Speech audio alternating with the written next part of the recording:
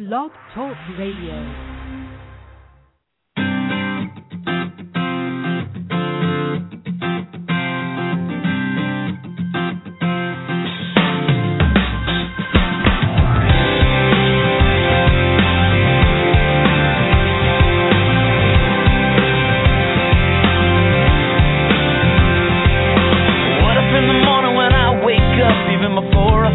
Coffee cup, I said, thank you. What if I looked at the day and the hours ahead, and before I moved forward, I bowed my head and said, thank you. Oh, I said, thank you. What if I looked at my life in a different way, took a little more time to stop and pray? I know it would change all the moments in between. So here I go. Thank you for everything. For loving me, it don't even matter what tomorrow brings. Well, I will sing my thank you for sun and rain, for what you give and take away, for all your goodness. I will always say thank you. Oh, I say thank you. What if I lost everything that I had? I could smile and somehow still be glad and say thank you, thank you. 'Cause life is joy, life is pain, but the prayer on my heart will never change. I say thank you, oh I say thank you. Oh, what if I looked at my life in a different way, took a little more time to stop and pray? I know it would change all the moments in between. So here I go, thank you for everything. For loving me, it don't even matter what tomorrow brings. Well, I will sing my thank you for sun and rain, for what you give and take away, for all your goodness. I will always say thank you. Oh, yeah.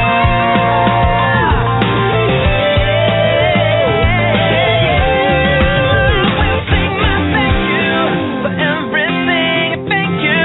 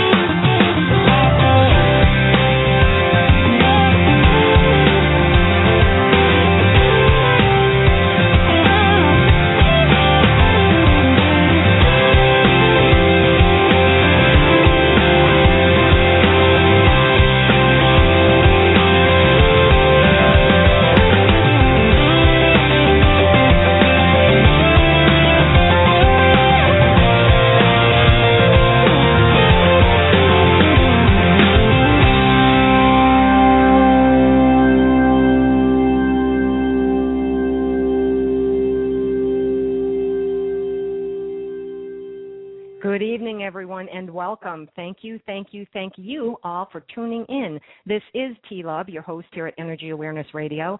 I am a Reiki Master and Certified Sound Therapist with a private practice in Sussex County, New Jersey, where we are streaming to you live as we do every Wednesday evening at 6 p.m. Eastern Time. Our chat room is open. Feel free to join the discussion that is already happening online, and we do keep an eye on the chat room, so if you have a question, post it, and we'll do our best to get your question on the air.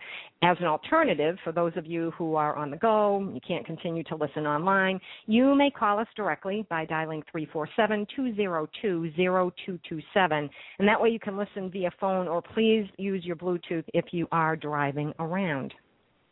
Question for tonight. Have you ever really thought about God? The word God means different things to different people. So what does it mean to you? Brad Warner traveled all over the world speaking to people about Zen practice and deepening his own quest for the true nature of God. Can the Zen approach provide an answer to this seemingly irresolvable debate?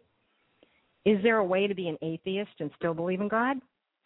Is there a way to be a true believer and still doubt? Why do we frame things in terms of God anyway? Is it just an outmoded concept that only fanatics talk about? These are the kind of questions we'll be exploring tonight with my guest, Brad Warner, a Zen priest, filmmaker, blogger, and Japanese monster movie marketer. The Huffington Post recently named him one of the top Buddhists to follow on Twitter, and his writing appears in media ranging from Tricycle and Shambhala Sun to SuicideGirls.com. There's also a documentary about him that is forthcoming from, and I hope I pronounce this properly, Peruz Kalea, the director of Shoplifting from American Apparel. And Brad is the author of Hardcore Zen, Sit Down and Shut Up, Sex, Sin, and Zen, and tonight's topic of discussion, There is No God and He is Always with You, a search for God in odd places. So good evening, Brad. Thank you so much for taking time to be here with us tonight. How are you being this evening? I'm good. How are you? I'm very good. This is a very interesting book. First of all, the title is very interesting. And what I think threw me probably the most is that you are a filmmaker, you're a blogger, you're an author, you're a Japanese monster movie marketer, and you're a Zen priest. So your work is quite eclectic. How did that all come about? Yeah, it really is, I mean, because you don't usually see that coupling. It's just, it's not something that you say, oh, yeah, I'm this and I'm also a Zen priest, So how did it all come about? Oh, boy. Well, I just have a diverse range of interests. I guess the main reason for the sort of seeming eclecticism is I didn't really set out to be a Zen priest or monk. It wasn't like this was my goal in life. I started doing Zazen practice, this kind of meditation, because I understood early on that it was good for me. It was just something that made me feel better, calmer, more at ease with myself and with the world and all of this. And I just kept doing it as a personal practice for years. It started out when I was a punk rock bass player and ended up moving to Japan, teaching English for a while, then getting a job for working for this monster movie making company called Tsuburaya Productions. And in all that, during all that time, I was studying Zen Buddhism, and I was practicing, and I had a teacher who very much wanted me to ordain. And I didn't think that was the most attractive idea I'd ever heard of, but he talked me into it.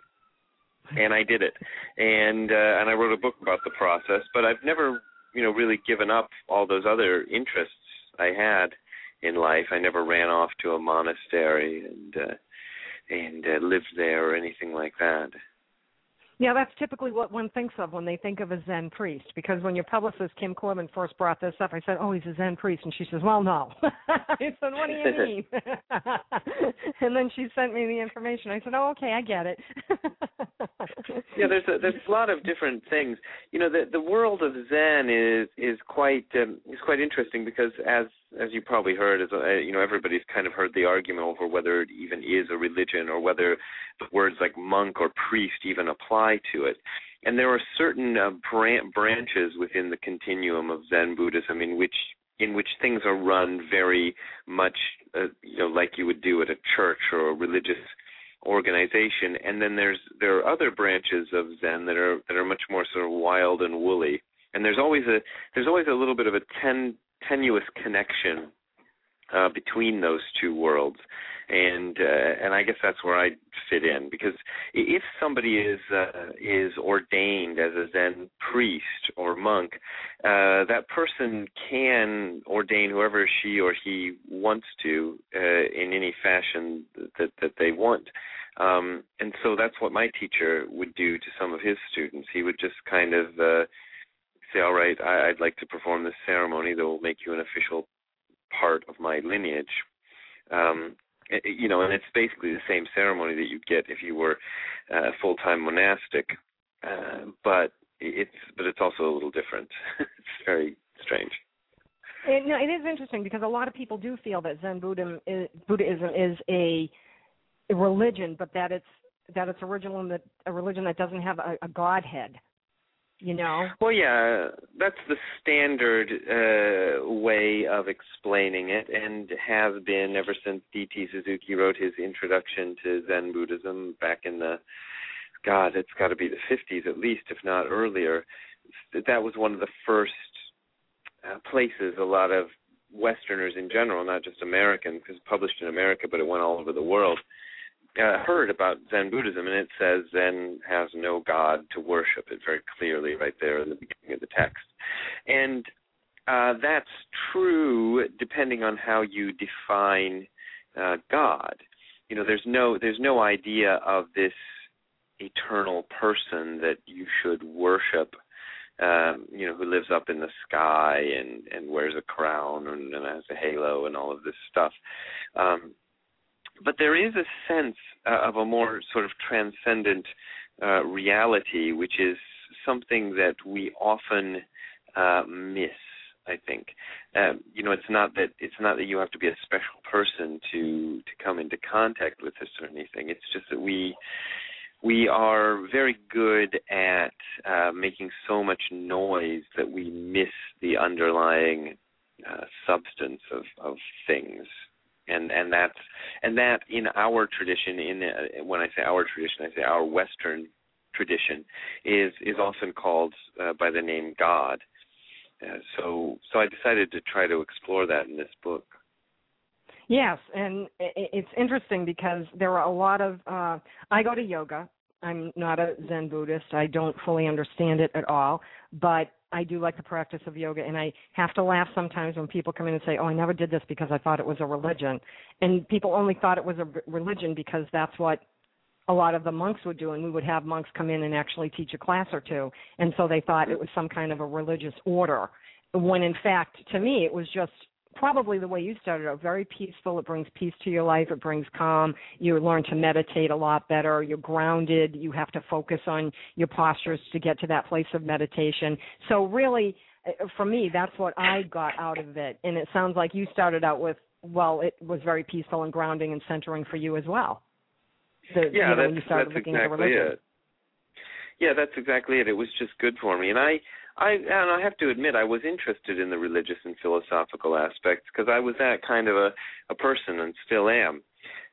So I was interested in finding out about God, which is something I wasn't raised with. My family basically had no religion. Not that we were atheists or anti-religion. It was just kind of this typical thing that you get in America a lot these days, where you just have nobody really cares enough about religion to put much effort into it, and that's the background I came from. But then I was fascinated by people who did put a lot of effort into it, because I thought, well, what is this? There's a whole world of people who are interested in this thing, and they call it God. So that was definitely part of my practice. But whether, it's not. It's a funny thing, because I think at some point something that you might call God is involved in this, even if you're not religious. It's not the God of religion, though. It's not the God who belongs to a certain sect or who votes for a certain political party. It's something much greater than that. I was brought up Catholic, and I'm a recovering Catholic. That's exactly how I refer to myself, because to me it was very structured, and it was just, it's their way or the highway. And I started to find that with many other religions as well. It's their way or the highway. And I thought, do any of us really know? Because none of us can possibly know for sure. Maybe we'll know when we die, but we don't know for sure. So it can't be, it's this way or it's this way or it's this way. And when I figured out on my own, and this is my own belief, is that, everybody's talking about God, but they're just giving it a different name. It's pretty much semantics at a given point. And for me, I was brought up, God is everywhere. God's all over the place. And I thought, okay, well, that's fine. But then I realized I think that the God I believe in is within, and rather than from outside, an exterior thing. And when I first read your subtitle, I read it incorrectly. I thought it was A Search for God in All Places. And I thought, oh, okay. But then I looked at it again. I said, A Search for God in Odd Places. What is up with that? Why that subtitle? It could be odd places or it could be all places. The subtitle kind of refers to the sort of travel log structure of the book. We were kind of searching for something to put, that's because that's become the tradition of books these days, nonfiction books especially, you have to put something underneath the main title. And because, I've been traveling around the world for the last 3 or 4 years since I moved back from Japan and kind of gave up doing a so-called regular job and just working with the writing and the teaching. And I've seen a lot of the ways people relate to God. For example, you mentioned Catholicism. I got invited to speak in Belfast, Northern Ireland, 2 years ago, and that was really interesting because I don't know about you personally, but we hear as Americans, I think, about the troubles in Northern Ireland, but you don't until you actually go there and see the ramifications of it. It was a really an eye-opener how a belief in God that's supposed to be calming and comforting and so forth has turned people against each other and made them violent and aggressive and some really incredibly sad, awful things have happened in the name of God in Northern Ireland. And then right after I left Northern Ireland, I flew right from Belfast Airport to Jerusalem. So I had a week in Jerusalem right after that, which is another place where people with ideas about God are just doing terrible things to each other. And some of that even comes up in the book. One of the guys I met while I was in Jerusalem ended up getting killed on the streets, in an act of violence that wasn't overtly religious, but probably wouldn't have happened except that he was the wrong religion in the wrong place, at the wrong time, as they say. So you can see how terrible religion can be, and I have total sympathy and understanding for somebody who would therefore want to reject any notion of God because it's been so terribly abused. But on the other hand, I feel if you just throw out everything about God because of these abuses, I think you're closing your eyes to something that could be extremely important. And you can't. I think you can't let other people define God for you because God, by definition, is indefinable. There's a quote I bring from a Catholic theologian of the what was he, around 800 A.D., who says God does not exist, and he's saying this as a Catholic theologian, a representative of the Church. He says God does not exist because to say that God exists, even to say that God exists, is to limit God. So you can't even say he exists. And that sort of idea about God has kind of dropped away. I mean, it still exists in some areas of the Christian Church, and there within the Jewish faith and the Islamic faith. It's there, but it's gone way underground. Whereas the interesting thing about Buddhism is it's that approach to God sort of still remains part of the mainstream understanding. Not to say that everybody who calls themselves a Buddhist adheres to it, but it still remains, I think, part of the mainstream Buddhist understanding of God. Yeah, I think that a lot of religions, there are two arms or branches in every religion. There are the steadfast, and then there are the ones that are just cafeteria plan, if you will. I'll go on Christmas and Easter and I'll be good, so when I die I get into heaven, and I don't think it works that way, but what do I know? and what do any of us know? Yeah, really, and most of the wars in history are either fixed over God, religion, or politics. So it is something that's a topic that's a real hot topic of discussion. And I just wanted to mention the gentleman in Jerusalem, I think you're referring to, I think his name was Lance, is that correct?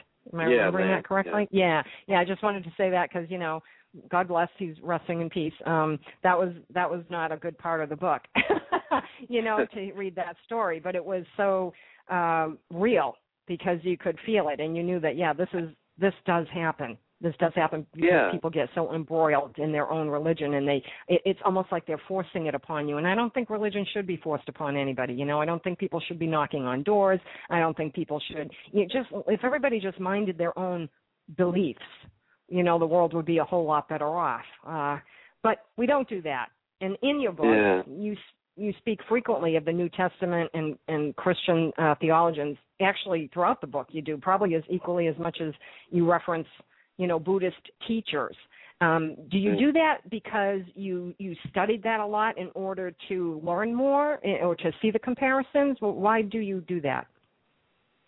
Well, I feel like I have a interesting relationship, at least interesting to me, with Christianity, because when I first approached this idea of learning about God, I wanted to do it through the Christian lens or whatever, because that was the one that was most attractive to me. It was the one I knew best, just because it's part of the culture that I grew up in. Even I lived in Africa when I was a child, but I lived in Kenya, which is very much a Christian nation, so there's a lot of Christianity around there. And I wanted to study it that way, but I grew up mainly, apart from 4 years in Kenya, in a town called Wadsworth, Ohio, and the Christians, I don't know, maybe it's changed now, but the Christians I encountered in my childhood in Wadsworth, Ohio, were not probably the best examples, because they described a God who seemed to be absurd. He lived, he created the universe and made all these wonderful things, and he was all good, and et cetera, et cetera. But now, as far as I could understand, now he lived somewhere in a back corner of the universe, sitting there getting angry that nobody believed in him when he really didn't give you any reason to believe in him because he was hiding. So that didn't make any sense. But as I kind of grew into this, I found after a while that the Christian ideas about God were very attractive, and I found a kind of a fascination for the historical Jesus, for example, because he was probably not very much like the way he's portrayed, in mainstream popular society these days, and I feel that perhaps there's a lot there we can learn. The interesting thing about Buddhism, especially within Zen, is that it doesn't stop with the historical Buddha, and that was something that kind of fascinated me, because I was used to religions that were based on a founder who lived in ancient times, who supposedly set it all down for us, and then we couldn't add or subtract to that. That's even right in the Bible. It says, don't add or subtract anything to this book. But whereas Buddhism, of course, there are forms of Buddhism that adhere very strictly to the historical Buddha's words, but most forms of Buddhism don't. They allow for growth and change and revision, almost the way science and philosophy do, which is one of the reasons I think Buddhism shouldn't be so easily thrown into the category of religion, because it's not this kind of revelation-based philosophy. It's Buddha set it down. The historical Buddha set it out for us, and he deserves credit where credit is due, and that's why we call it, Buddhism. But in fact, the word Buddhism doesn't really even exist in any of the languages of Buddhism, like Japanese, Chinese, and so forth. They refer to something about the teachings of Buddha, but meaning the teachings that stem from Buddha, but not necessarily frozen within the words of the historical person. So I don't know. I've gone so far away from your original question. I'm not sure if I've even answered it. No, it's interesting. this happens frequently, and it's just, it's great to have a discussion because you don't know where it's going to go, and it opens up new doors to different things. And you're right that all of these religions have a historical person, if you will, who it ends there, and you all have to just believe based on that, even though it was thousands of years ago and you don't have a clue who this person was, and even though the Gospels of the Bible, 3 of those people were not around. They weren't even born when Jesus was born, and the other one wasn't there, so he got all his information from anybody who was left behind. So really, how gospel-y is the gospel? When people say, it's a gospel truth, really, is it? I mean, it's the gospel truth, but what does that even mean? I've always been amazed when you go to court and they say, will you swear on the Bible? Sure, it's a book. It's a book full of stories. I'll swear on it. You might as well put, put Curious George out there. It doesn't really matter, Well, you swear on this copy of Curious George, yeah. It's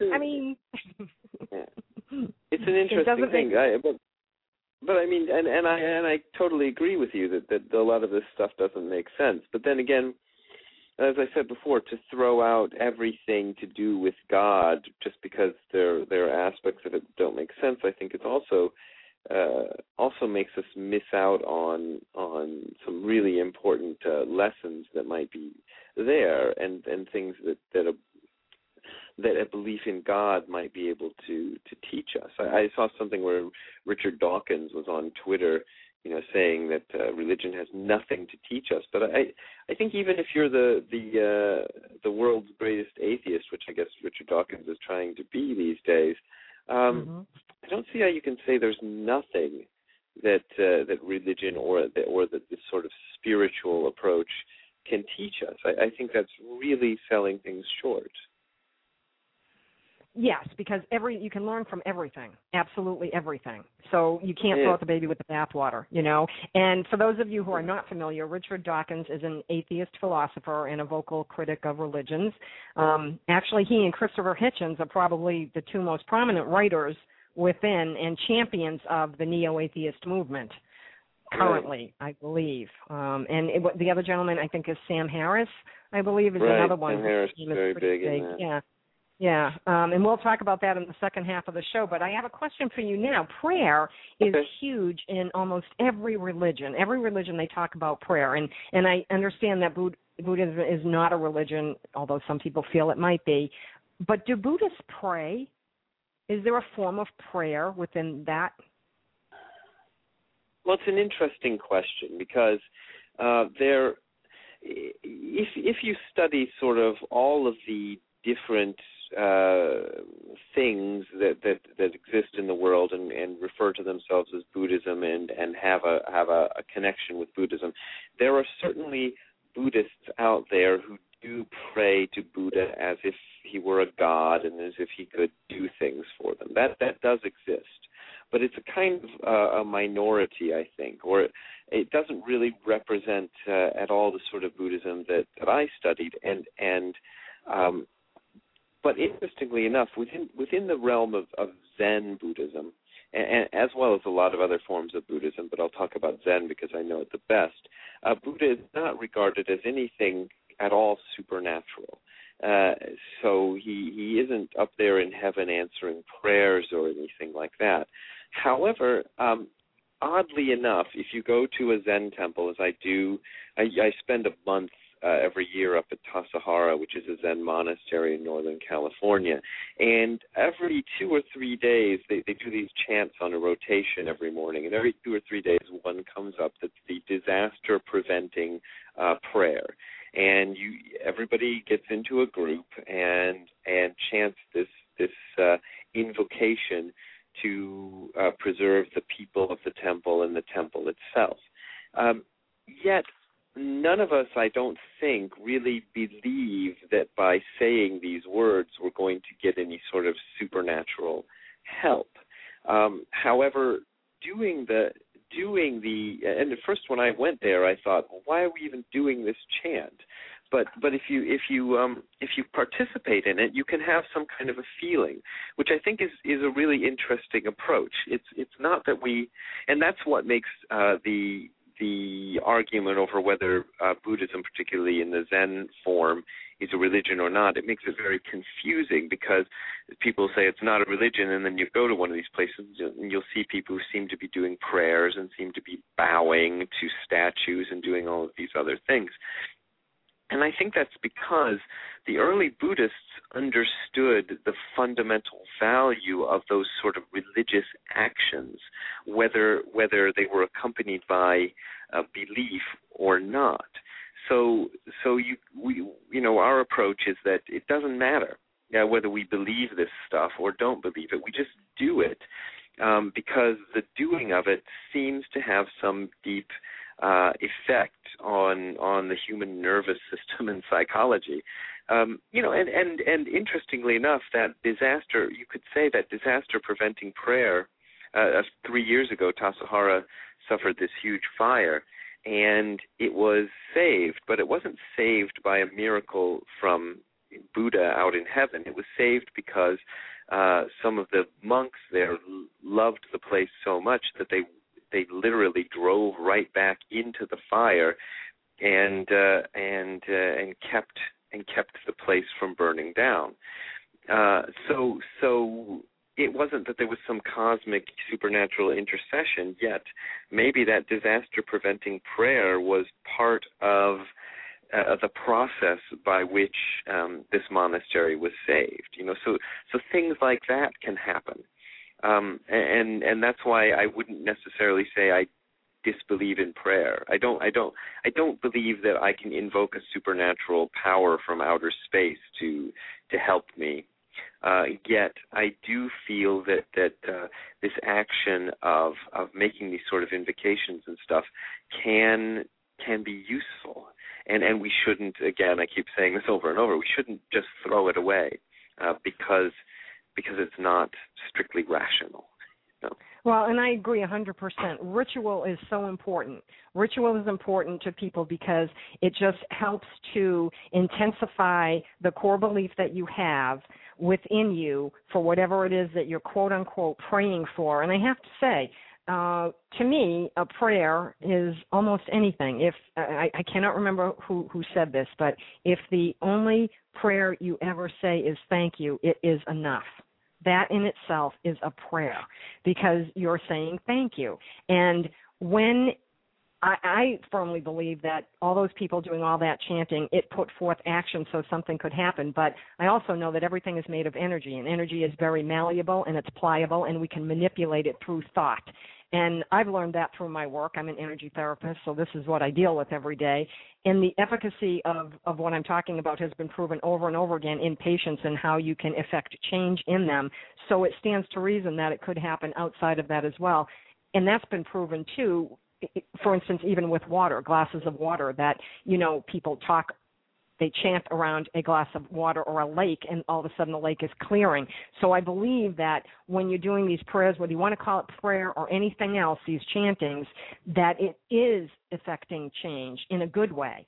And, yeah, it's very powerful. And I think the ritual goes along with it to help people to have the confidence or the faith or the trust that it will, in fact, work. And maybe that's why they do look like they're praying to these Buddhist gods or whatever. It's just part of what it was. But it sounds like they understand that they're not praying necessarily to this supernatural being, because I don't believe that either, but I do believe that you can affect change just with your thoughts and your intentions. Does that make sense to you? Yeah, I think so. I think even the word supernatural is where we get problematic, because there might have been a time when there was a definition of nature that would allow for something supernatural, above nature. But I think we've learned more about the workings of nature now to have less faith in the supernatural, but I think we need to be open to the idea that the natural world may not be limited to our understanding. I mean, it would be foolish to think it is, because our understanding of the natural world is constantly changing. So it would be like looking back on the 200 years ago, and you kind of laugh at people who thought they knew everything there was to know about the natural world. Well, there'll come a time when we'll seem kind of silly too, because we didn't understand certain things about the perfectly natural world that we live in. So yeah, I think it's all included there. Yeah, I agree. I mean, I laugh at some of the things I hear on TV. You don't even have to put on a sitcom. You can just listen to the news and say, really, that's what you people think? It's kind of funny sometimes to hear the things that are going on out there. We are talking with Brad Warner, author of There Is No God, and he is always with you, A Search for God in Odd Places. And you can learn more about Brad by going to his website, hardcorezen.info. I'm going to say that again because usually it's a .com or a .org or a .net, and this is not. It is hardcore, C-O-R-E, Zen, Z-E-N, .info. And this is a really great book. It's very thought-provoking. Actually, the title is very provocative. Why did you choose that title? Is there any kind of hidden meaning in it, or are you quite simply suggesting that God is separate from us? Well, the title originally comes from something that was said by this Zen monk called Joshi Sasaki, who he's a Japanese monk. He's been in America for the past 40 or 50 years, and he said it to a student of his who was a Christian, who was very conflicted about the Zen practice, the supposedly godlessness of it. And he said to her, "There is no God, and he is always with you." He probably shouted the first part of it in order to kind of break her out of this kind of conventional understanding. One of the interesting things to me about kind of remarkable things about Zen has always been that it's very contradictory. Every other philosophy tries to pin reality down and say it's this way and not any other way. But Zen gives you both ways at once, and it can be kind of frustrating. I think when Dogen, who's the guy who I most study in the Zen sort of literature, when Dogen writes, he writes in these very contradictory ways. But I think I've seen some of the earlier translations of Dogen, and the translators often try to smooth out these contradictions because they don't really understand them. It makes no sense. But luckily, we've gone beyond that, and some people who understand Dogen a little bit better are translating him these days, and leaving the contradictions in, because depending on what you mean by God, you can say there is no God, and depending on what you mean by God, again, you could say He is always with you.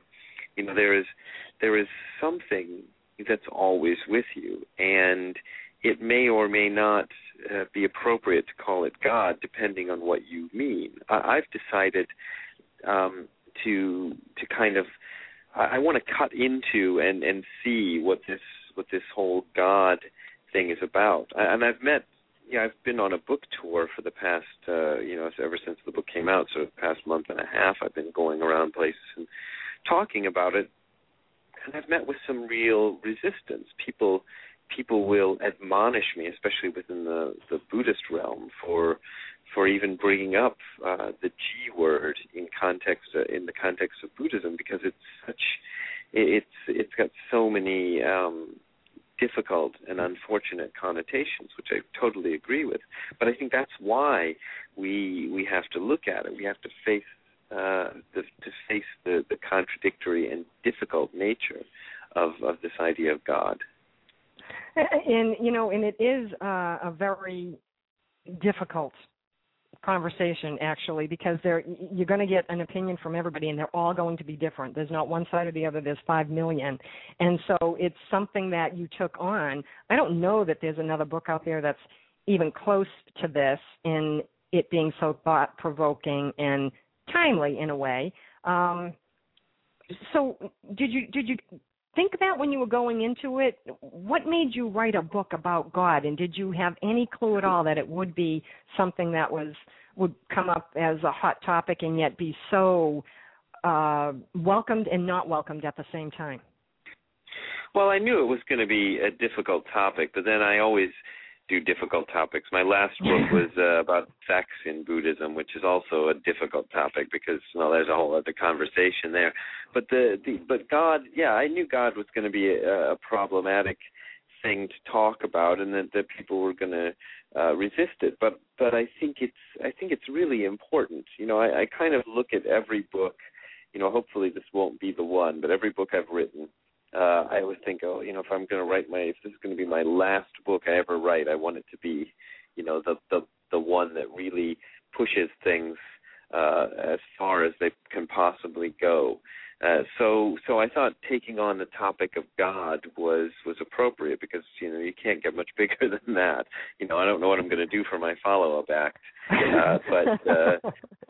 but you know, it's tough, and it's very polarizing because, you know, you mentioned them earlier, the neo-atheist side, who are out there, you know, saying, well, anybody who believes in God is stupid.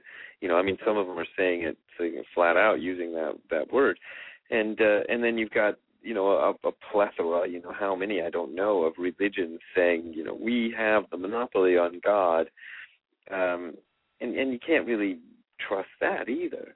So you know, I think there's a lot of people who have deep concern about this, who are kind of searching for another way, an alternative that avoids these extremes. Is that the audience that you were thinking you were going to really reach out to?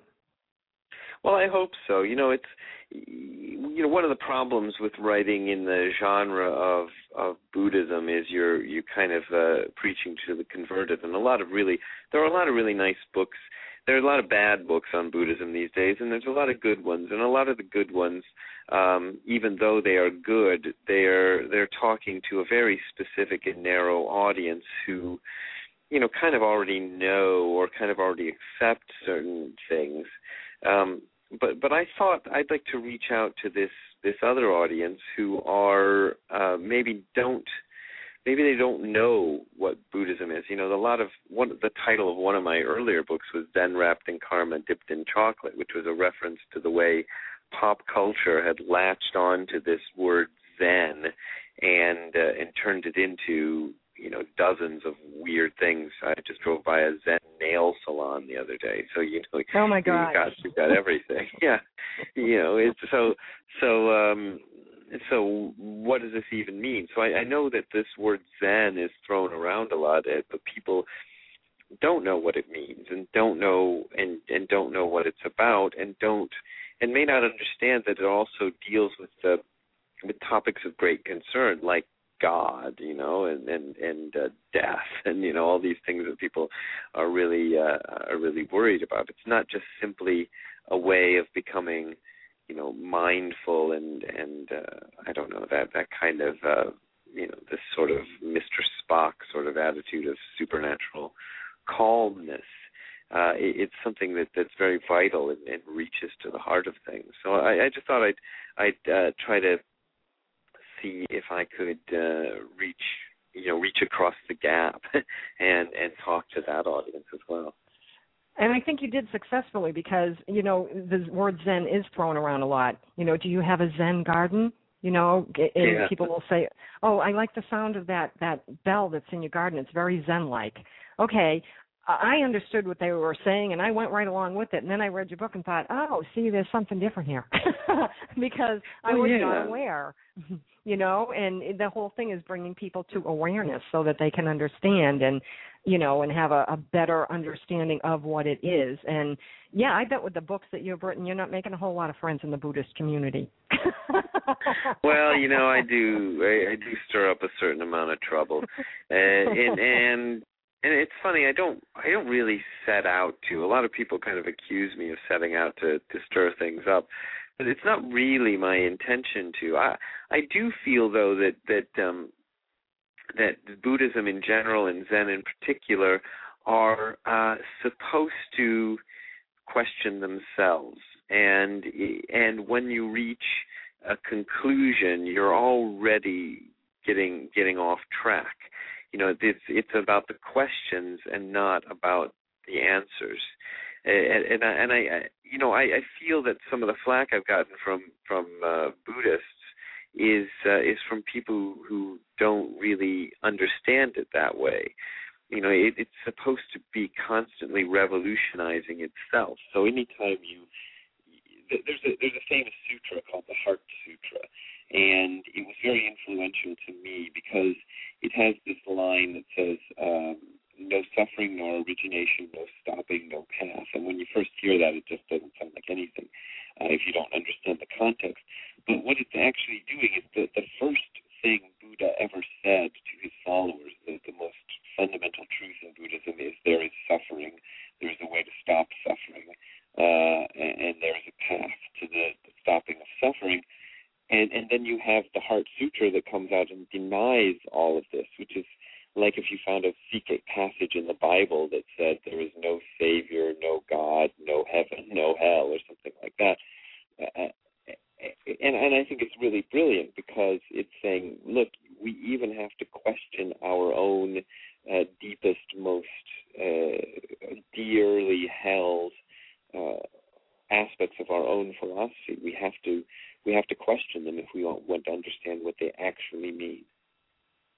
Yeah, it's interesting that you also bring up that the questions that can be asked within being Buddhist, that you can ask questions. It's not just about something that's handed to you and you're supposed to believe it. I was brought up Catholic, as I said, and, came into this world believing that everybody comes in with what's called original sin. And so I would question, and I got in trouble for questioning. You just had to believe and have faith. So they lost me early on because I thought, how do I have original sin? I haven't done anything yet. I'm like 5. What could I possibly have done that's a sin that needs to go away through some ritual, a baptism or whatever? I mean, to me, that kind of blew my mind right there, and I wasn't, feeling it. And I think a lot of religions probably have stuff like that, And that can be a real difficulty for a lot of people because you can't. If you're not allowed to question your religion, well, that's a problem, and it may have worked. That approach of you better not question it may have worked 1,000 years ago or something, but it's not going to work anymore because we have too much information. There's too much available to us, and I think religions are cutting their own throats if they take that approach because you might be able to get a few hundred followers to go along with you if you're taking that sort of an approach, and you might be able to do a bit of cause a bit of trouble and damage and stuff, but really ultimately you're going to lose. Because too many people out there, we just know too much. So you have to be comfortable with things. You for example, science. Any religion that denies science is going to lose because one of my most things that amuses me most, and I see it every day if I want to go looking for it, is people denouncing science on the Internet and not understanding what a huge contradiction that is already. Typing into your laptop something denouncing science because you're using, here is the product of science and it works. Right.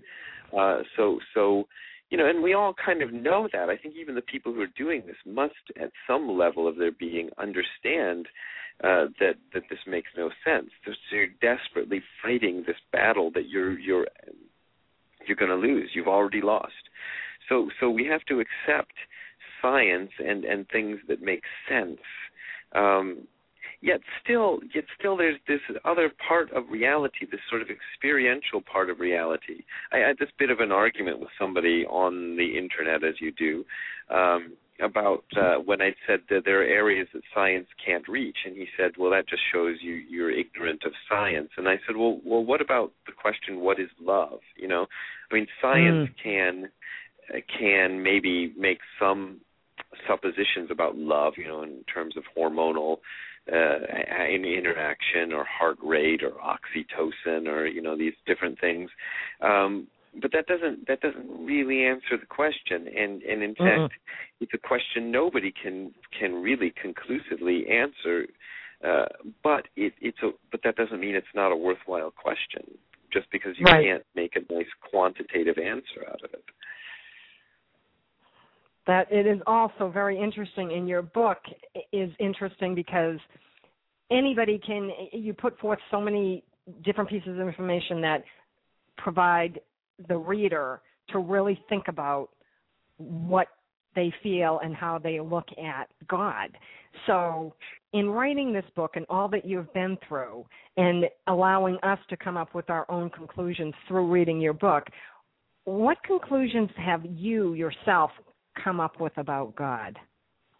I don't know. I don't know if the reason I laugh is I don't know if conclusion is exactly the word for it. I suppose the conclusion is that ultimately I don't know, but I have a kind of deep intuition about it. There's a quote in the book from my first Zen teacher's teacher, who's a guy named Kobanchino, who talks about how he's giving the metaphor of going to the source of a river, as a kind of metaphor for God, and he's saying it's misty and it's cold and you can't really, he says, you can't really go there with this body and mind, and yet you have a kind of intuition that it exists.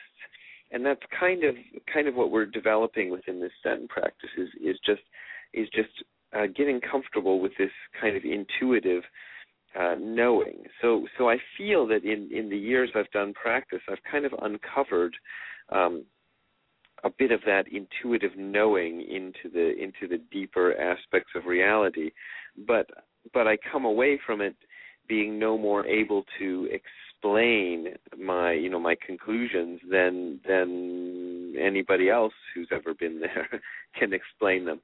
But it's a sense of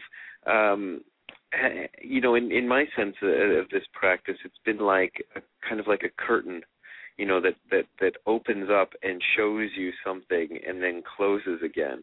And it's not like the thing that was behind the curtain was ever not behind the curtain. It's always behind the curtain. And the curtain is something that we ourselves have erected out of fear and out of misunderstanding and out of ignorance. We wall ourselves off and we close our eyes to certain aspects of reality. But if we can open up to them, maybe they're not quite as frightening as we thought. I think we turn away from the real God to this sort of cartoonish false God that we invent because we're afraid of reality. And reality is ultimately not that frightening. It just does what it does, and if you can harmonize with it, you'll be okay. Yeah, I think that everybody probably looks at things that are happening with a sense of fear first, and then once it's over with, they realize it wasn't as bad as they thought it was going to be. It usually never is. It's usually a little bit better, including a discussion on God, because it's personal. It's very personal to people. It's a very personal thing, and yet it's openly displayed, weekly in various temples and churches and synagogues or whatever around the world. And but people come together as one, if you will. But your book kind of opens it up to say, well, now think a little bit more for your own self. I found it interesting because I believe that the God, for me, the God of my understanding, is within. That we're all a part of God, and that if we are a piece of God, then we are limitless in our abilities to do whatever. And so we should go with that and have faith in our own selves and trust in our own selves and belief in our own selves. And then maybe things would be created outwardly because you have that trust and faith and belief in what you can do, and it's limitless, and you're acting with kindness, But that's just my take.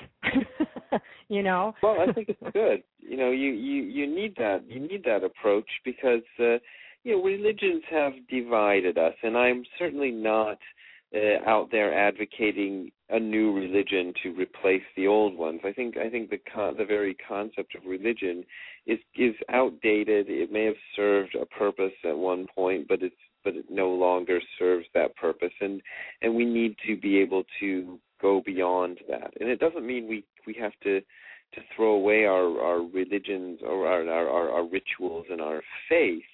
We just have to understand that we can't.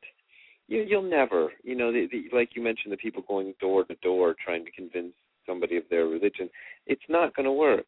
You're right. never going to convince everybody of one point of view. And even if you have two people sitting right next to each other on the pews who both say, for example, Jesus Christ is my Lord and Savior and died for my sins, if you actually probed into each one of those people, and asked them a few key questions, you'd find that their belief was very different. What they meant by Jesus and what they meant by sin and what they meant by died for the sin, they have a different view on it. So we need to stop trying to pretend we all see things the same way. But we're all living in the same reality, and that's what we need to kind of harmonize with. And we don't need to see things in the same way, and we need to just probably understand, like you said, harmonize with the fact that everybody has a difference of opinion, and it doesn't really matter, because if they're living their life their way and it isn't affecting you, then why get upset about it? Because really, it doesn't affect what other people do not. Let them be, because what somebody else does not affect you unless you allow it to, and you only allow it to if you're saying, okay, they're wrong. Well, why are they wrong, and what makes you right? I don't get that whole thing. But that's probably another show, Probably. That's a big topic right there. It really is. What other books do you think you're going to come up with next? I mean, it is a tough act to follow, I must say. Got anything I don't really know. Don't know yet, huh? I'm sure it will be Well, something. I don't really know.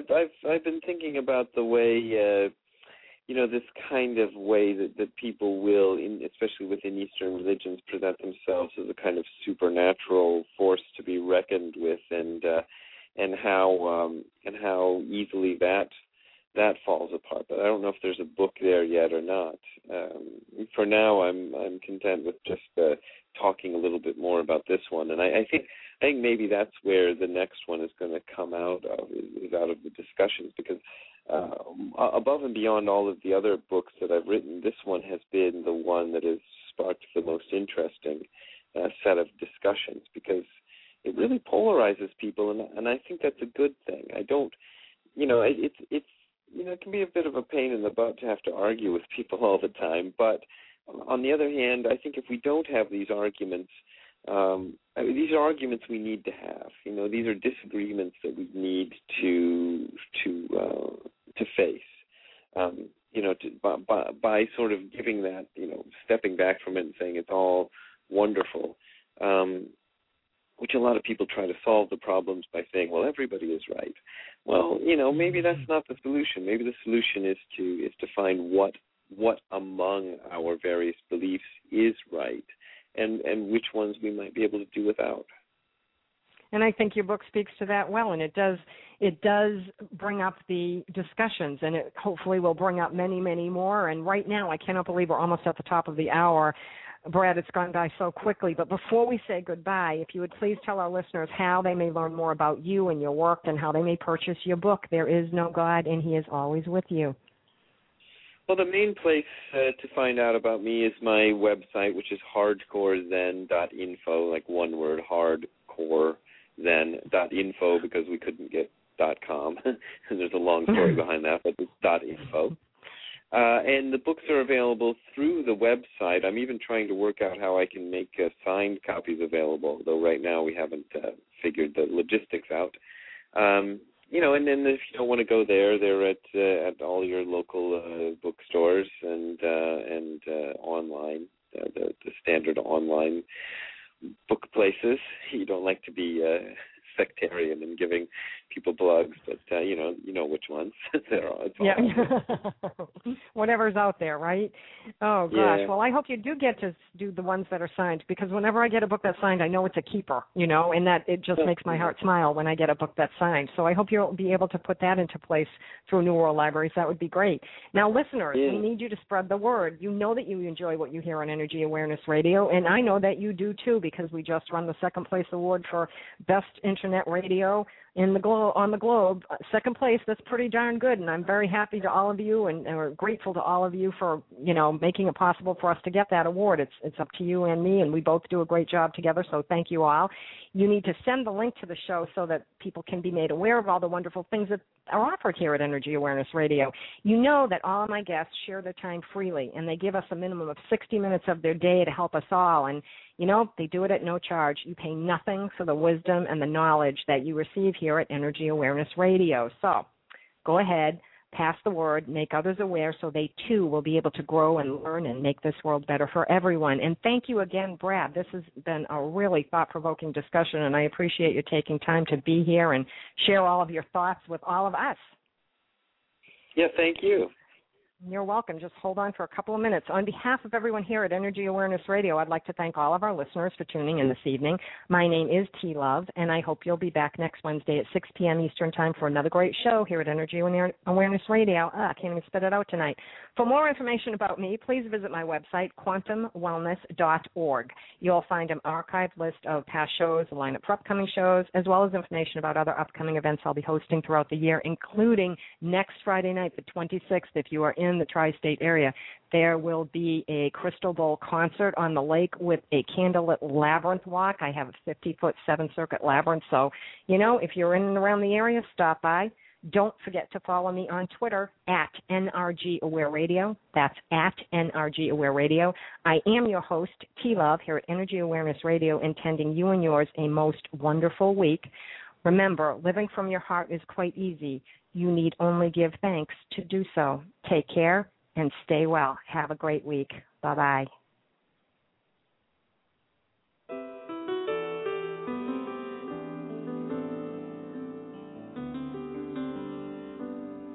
I got a roof over my head. I got a warm place to sleep. Some nights I lie awake counting years instead of counting sheep. I got a heart that can hold love. I got a mind that can think. There may be times when I lose the light and let my spirit sink, but I can't stay depressed when I remember how